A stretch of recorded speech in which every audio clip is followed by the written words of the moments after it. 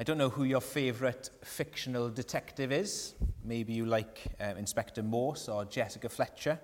Sherlock Holmes, maybe. Tom Barnaby is another one, or more recently, Tom Mathias.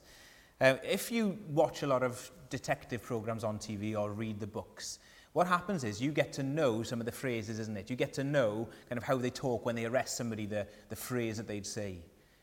But another thing you get to know is the way they go about finding out about the murders or the different things that have gone on. And one of the questions that they ask is this: where were you on the night in question? Where were you when that happened? They're trying to find out, aren't they, if the person has an alibi, if they can place them at the scene of the crime. Because if they can, then obviously you've found the guilty person. Now, when it comes to the cross of Jesus today, I'm going to ask us a question. Where were you on the night in question? When Jesus died, where were you? Now you might think, well, Andrew, that's a ridiculous question. It was 2,000 years ago. I wasn't alive then. How could you ask that?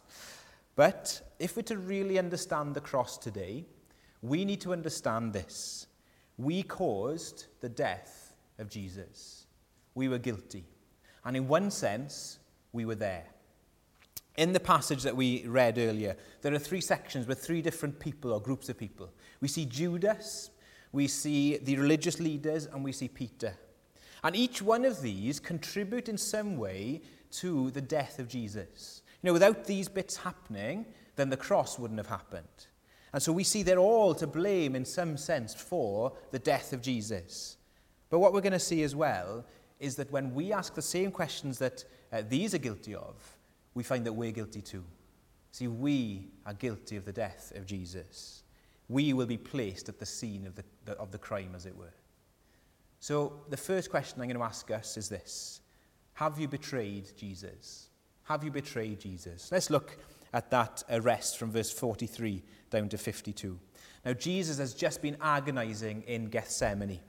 He's had a foretaste of the cross. He has been in pain and agony, thinking about what he's going to go through. But while he was in the garden, Judas, who'd earlier left after the Last Supper, comes with, verse 43, he comes with a crowd. It tells us, look at what we're told about Judas. He was one of the 12. Now, the reason we're told that is because it emphasizes, isn't it? This is one who was close to Jesus. This is one who had the privilege of being able to spend so much time with Jesus, one of the 12. He could have asked Jesus whatever question was on his mind.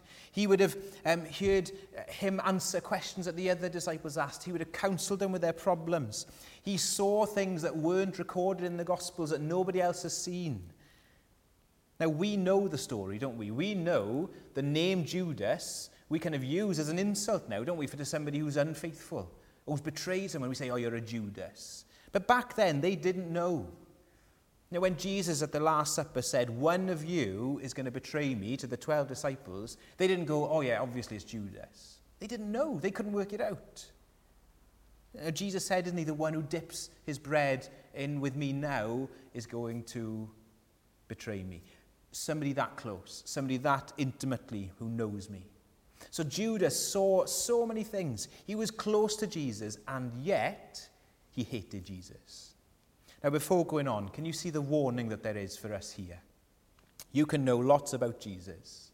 You can know all the questions to the answers. You can understand a lot of what's going on, and yet you cannot truly be trusting him.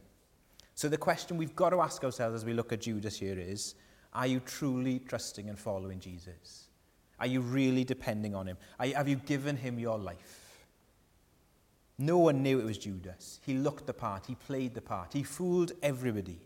But his heart was nowhere near Jesus. The truth is this morning, God knows our heart. He knows your heart. Stop pretending. If you're putting on a front, you need to be real with him today. You need to admit to him where you stand. We might think, looking at Judas and looking at the other people, maybe we think, oh, what would it take for me to believe in Jesus? Maybe that's you this morning. You're kind of exploring these things. What would it take for me to believe? Oh, if I was there, then I'd have believed. If I'd have seen Jesus doing the miracles, then I'd believe. But look at this again for a warning. You can see it all, and then you can miss it. See, trusting in Jesus isn't just about head knowledge. It's believing more than that. It's seeing that Jesus is true, seeing that you can hand your life over to him, seeing that you can trust him with everything. Judas saw so much, but he was miles away from Jesus. He hated Jesus. And that needs to warn us this morning. But back to the story, you can imagine, can't you? Jesus is there in the darkness of the garden. And in the distance, they see the great crowd coming over. And John, in his gospel, tells that Judas comes with a cohort. And that's Roman army terminology for about 600 people. So 600 people come into this dark garden. Remember, back then, there weren't any photographs. So lots of people wouldn't have known what Jesus looked like. So Judas had a way to point him out. What was he going to do? He was going to do it with a kiss.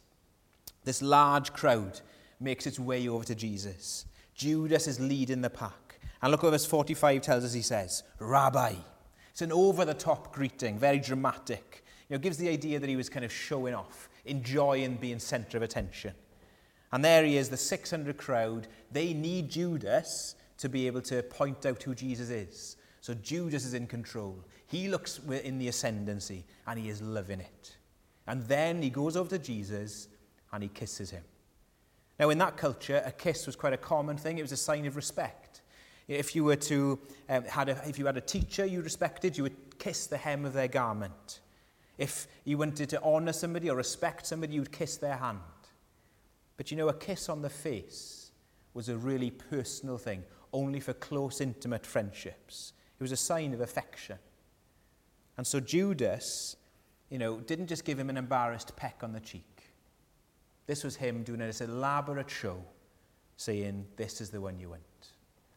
There is Jesus, being betrayed by this close friend. And then he looks around, and what does he see in verse 50? They've all left him and fled. All his disciples now have run away. They've left him all alone. Verse 52 tells us that somebody left him and ran away naked. They'd rather run away naked than they would be seen with Jesus. See, when we look at Judas, we can often think, it's his fault. If Judas wouldn't have betrayed Jesus, then Jesus wouldn't have gone to the cross. He was responsible. Now, in one sense, that is true. But in another sense, if we leave it just at Judas's fault, we miss the whole point of the cross. Because Jesus knew that the cross had to happen. He's just said in the passage before this, no, I need to do this. Not my will, but God's will be done. He had to go to the cross. He knew. But what was happening at the cross? Jesus, when he was going to the cross, was going to take the blame for us. He was going to take the hit, be punished in our place. As Martin Luther says, we carry the nails of Jesus in our pockets. We are guilty for his death. He went for us. Now, have you ever thought about that before? You and I are guilty of the death of the Son of God. It's our fault. In Acts chapter 2, Peter is speaking to the people who put Jesus on the cross. And listen to what he says. He says, let all the house of Israel therefore know for certain that God has made him both Lord and Christ, this Jesus whom you crucified. Now when they heard this, they were cut to the heart and said to Peter, brothers, what shall we do? And Peter said to them, repent, be baptized, every one of you in the name of Jesus for the forgiveness of your sins. And there were added that day 3,000 souls to the church. See, they realized that they were responsible for Jesus' death. Now, not just that one act, but something deeper than that. The deeper reason he died. That's why they needed to ask for forgiveness for all of their sins. And they were forgiven. Forgiven for killing the Son of God. Now, there's wonderful hope today. Even though that is uncomfortable to hear, that we're guilty of that, it also is wonderfully encouraging. A way to get this across is something I read a while back in one of Rebecca Manley-Pippett's books. She tells of this time where she was speaking in a conference, and a lady came up to her after, and this lady was really upset, full of tears in her eyes. And she said, look, I used to work for a church, and I got pregnant, and I was embarrassed because I wasn't married, and I was just embarrassed to tell anyone about what had happened, and I couldn't bear it, so I had an abortion, and I was full of guilt. I'm a murderer, she thought. I was too proud to be exposed for the wrong I'd done, and I've murdered an innocent baby. I can't forgive myself. Now, what do you say to that? Here's this woman full of tears, full of emotion. Rebecca Manley-Pippert said this, this isn't the first time your sin has led to a death. It's the second. Our sin, she said, sent Jesus to the cross. And as this dawned on the lady, she said this, I've been struggling with forgiveness for what I've done, but you're telling me I've done something worse. I've murdered the innocent Son of God. And then she realized the cross shows me I'm worse than I ever imagined. But it's that very sin that's absorbed by Jesus on the cross. You see, this woman was transformed by understanding the cross, that the cross shows me how deeply wicked I am, but how deeply loved I am at the same time. Now today, do you feel weighed down by guilt? Are you aware of something that you just can't shake off, and you just think there is no way that God could forgive me for this? You see, he forgives here. In the Bible, we see him forgiving people who have done the worst of sins, killed the innocent Son of God, and they're forgiven for that. So if you can be forgiven for that, you can be forgiven for anything. You are deeply loved, the cross shows us. So let me ask you this question. Have you betrayed Jesus? We all have. And yet today there can be forgiveness. The second question I want to ask us is this. Have you dismissed Jesus? Have you dismissed Jesus? Remember, we're seeing that if we answer these questions, we are placed in the guilty spot on that night in question. Have you dismissed Jesus? Verses 53 to 65. They take Jesus from Gethsemane and they take him in front of the Sanhedrin, which is kind of the equivalent of Parliament today. But what the rulers do here in order to have this trial to try and find Jesus guilty is totally illegal on so many levels. First of all, trials had to take part in the day. This was taking part in the night. And if they had found somebody guilty, they needed 2 days to kind of work that through. But they did it in one night. They needed to have 2 or more witnesses to agree. But you see what happens in verses 61 and 62? None of them agree. They can't agree on one testimony together. Not only that, but at the end we're told that they begin to spit on him, to strike him, verse 65. Does that sound like a fair trial to you? Does that sound upright and correct? See, why did this happen?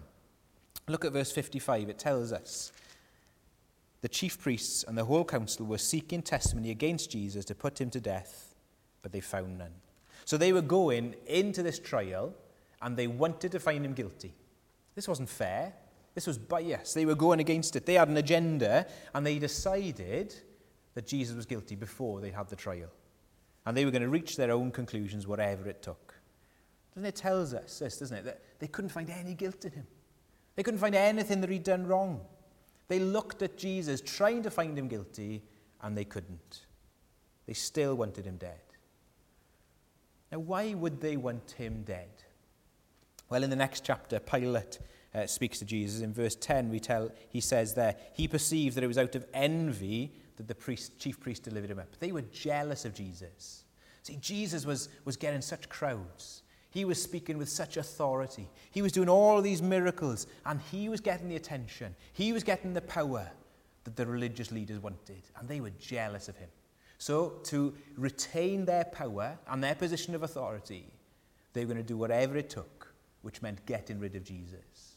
Because of that, they dismissed who Jesus was. They weren't really thinking straight. They weren't looking logically at it. Here, standing before them, was their promised Messiah, the one that God had promised for centuries, and yet they missed it because they were holding on to their power, and they didn't want to let go of that.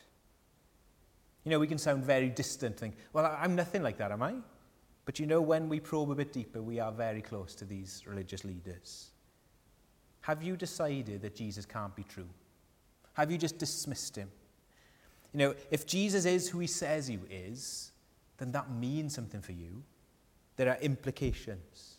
If Jesus is who he says he is, that means there's a God. That means you are answerable to someone else for your life. That means there is somebody more powerful than you. That means there is somebody who has a say on how you live your life, what is right, what is wrong. There is someone who claims to be God, and that means that, that because of that, that is deep and that is offensive to us because it means that we're not in control. It means that somebody else is the boss and not us. Jesus is coming to us today and saying, I'm Lord. I'm the King. And we don't like that. We don't want him to be Lord. We want to be Lord. We want to be boss. We want to call the shots.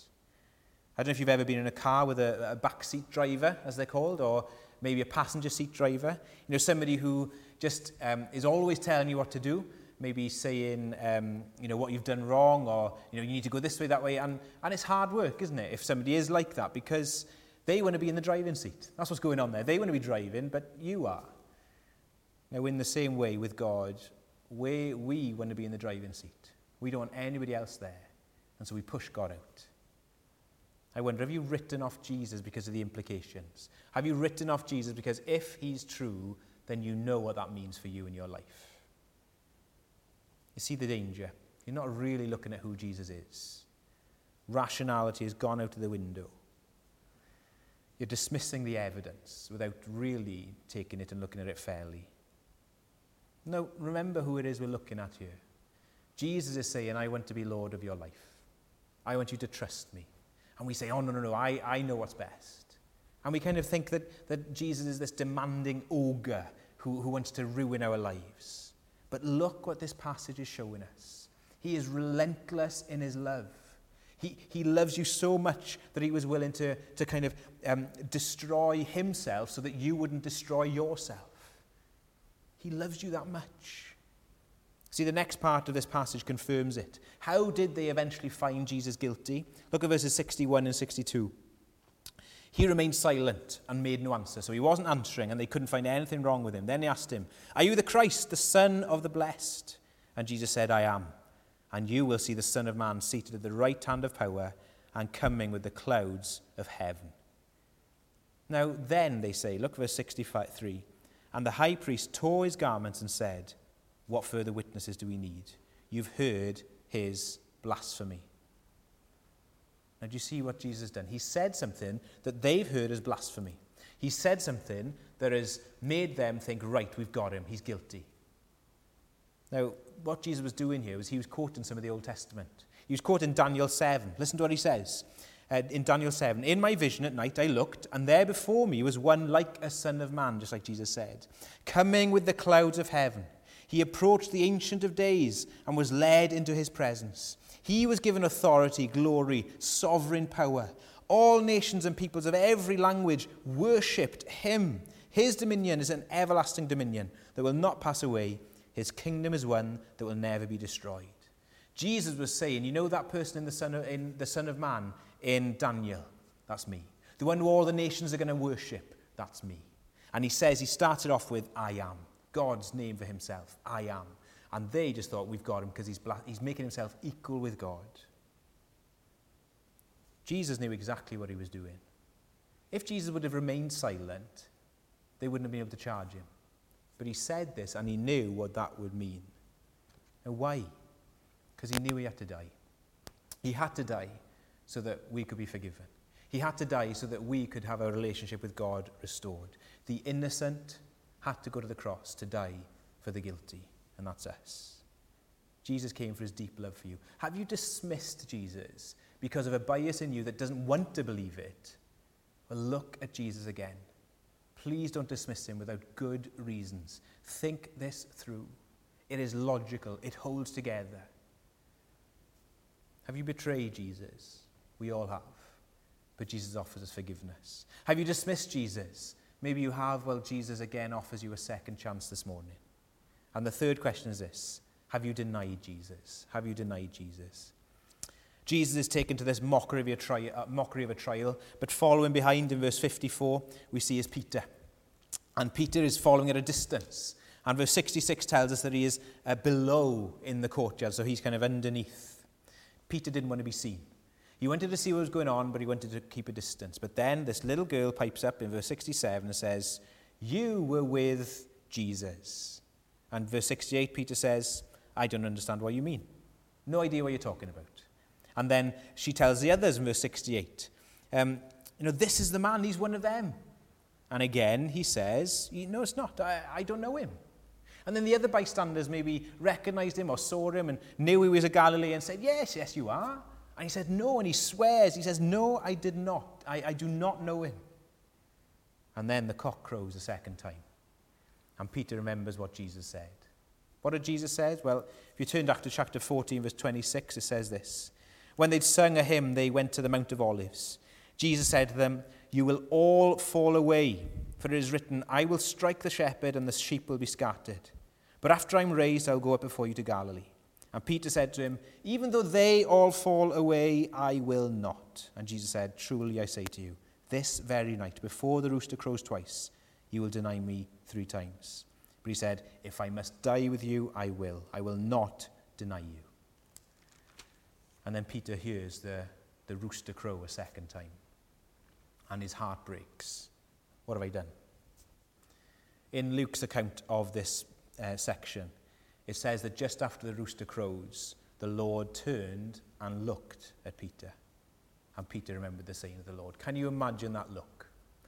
The look that said, Peter, I said, you thought you were strong, but you're weak. Peter, what have you done? And verse 72 tells us he broke down and wept. Here is Peter denying Jesus. Have you denied Jesus? We can be very similar to Peter as well. Peter was thrilled to be with Jesus a week ago, when Jesus was coming into Jerusalem and all the crowds were praising him, when Jesus was with the crowds and everybody was amazed at his miracles and his teaching. This Peter thought, he's the king. He's the one, he's the Christ, he's the one that's going to crush the enemies. And I'm with him. I'm one of his close friends. And Peter was thrilled to be there. But now, Jesus doesn't look so strong. Peter's plans that he had in his mind are suddenly falling away because Jesus is arrested. He's seen in weakness as he's beaten and spat on.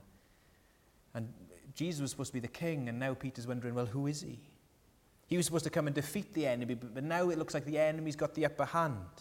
Peter had it all planned out, and now something had happened that wasn't in his plan, and his world falls apart. I wonder if you can see your likeness. Have you ever felt like God has let you down? You had your life planned out. You thought you knew what was coming next. And happens, then this happens, then it happens. But something happens and your plans have gone out the window. And you blame God. At that point, we are vulnerable. At that point, denying Jesus becomes very easy. We often end up using Jesus, don't we? We have our plans and we want Jesus to serve us to accomplish them. And if he doesn't, then we deny him. But the cross shows us again, even if things don't look like we expect them to, even if our plans don't come to fruition, God is still working all the time. He has a plan and nobody can thwart it. He has a plan for you and for this world and nobody can get in the way. And he has a plan that will take us to dark places, and he can still use those dark times for his glory and our good. If this morning you are doubting the position you're in or the situation you're in, you're thinking, how could God use this? Look at the cross. If God can use the abandonment of his son and the cruel crucifixion for good, then he can use the situation you're in now in a hopeful way. Keep looking to the cross. We're like Peter, aren't we? We have our plans, and when God doesn't come through for us, we can say, right, I'm done. Or maybe we're like Peter in this way. Peter thought he was strong. Peter thought, yeah, I can conquer the world, as it were. I'll stay with you, whatever, even if everybody else falls away. Peter didn't realize how sinful he was. The reality is that each of our hearts are dark. In us, we have the potential for such sin and evil. And that's why sometimes you might say something and you think, why did I say that? Or you do something and you think, why have I done that? It's because we don't realize how sinful we are. But the great news is, Jesus still loves us. His sin is not a surprise. Our sin is not a surprise to him. When Jesus rose again, spoiler alert for Sunday, but he does rise again. When he rose again, do you remember what the angel said? Go and tell the disciples and Peter. Make sure Peter knows. I want Peter there as well. And then Peter and Jesus have that breakfast on the beach, and Jesus asks him again 3 questions around a fire, just like he does here. And this time, Peter answers, I love you 3 times, rather than I deny you. Jesus is full of grace and love to the failure. Have you denied Jesus? Then the cross shows us that he wants to welcome you again today. Maybe you've wandered far off and you've kind of stumbled across this service. He is inviting you back. Maybe you've been watching every service and just slowly inside you've drifted from him. He's inviting you back. What love that Jesus has for us, even if we deny him. Where were you on the night in question? Have you betrayed Jesus? We have, haven't we? Jesus offers us forgiveness today. Have you dismissed Jesus, ignored the facts, just ploughed on with your own agenda because you don't want to believe it's true? Jesus lovingly says, look again this morning. Have you denied Jesus? Tried to use him for your own end, and when he doesn't come through for you, you've kind of said, that's it. Jesus offers you another chance. Look at the cross.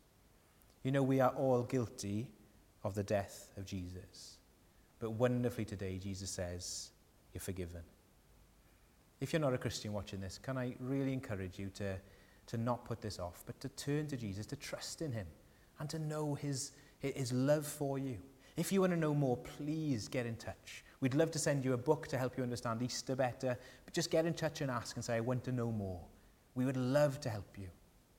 And if you're a believer this morning, then marvel again that God would love betrayers, dismissive people, deniers just like us, and welcomes us into the kingdom, welcomes us into the family, because Jesus on the cross there was rejected so that we could be accepted. Let's rejoice in that today and look forward to Sunday, where we can rejoice together that Jesus is alive. Let's pray before we sing our last hymn. Lord, we thank you for your amazing patience with us, that we who so readily kind of betray and turn away from you, we who dismiss you, we who deny you, and yet, Lord, you can forgive us. Please, Lord, help us to rejoice in this today. And if anybody is watching who doesn't yet know you, help them to call out and reach out to you and know that they are safe with you today. Thank you, Jesus, for dying on the cross. Thank you for this wonderful love that is so vast, vast as an ocean. Help us to marvel in it today, we pray. In Jesus' name, amen.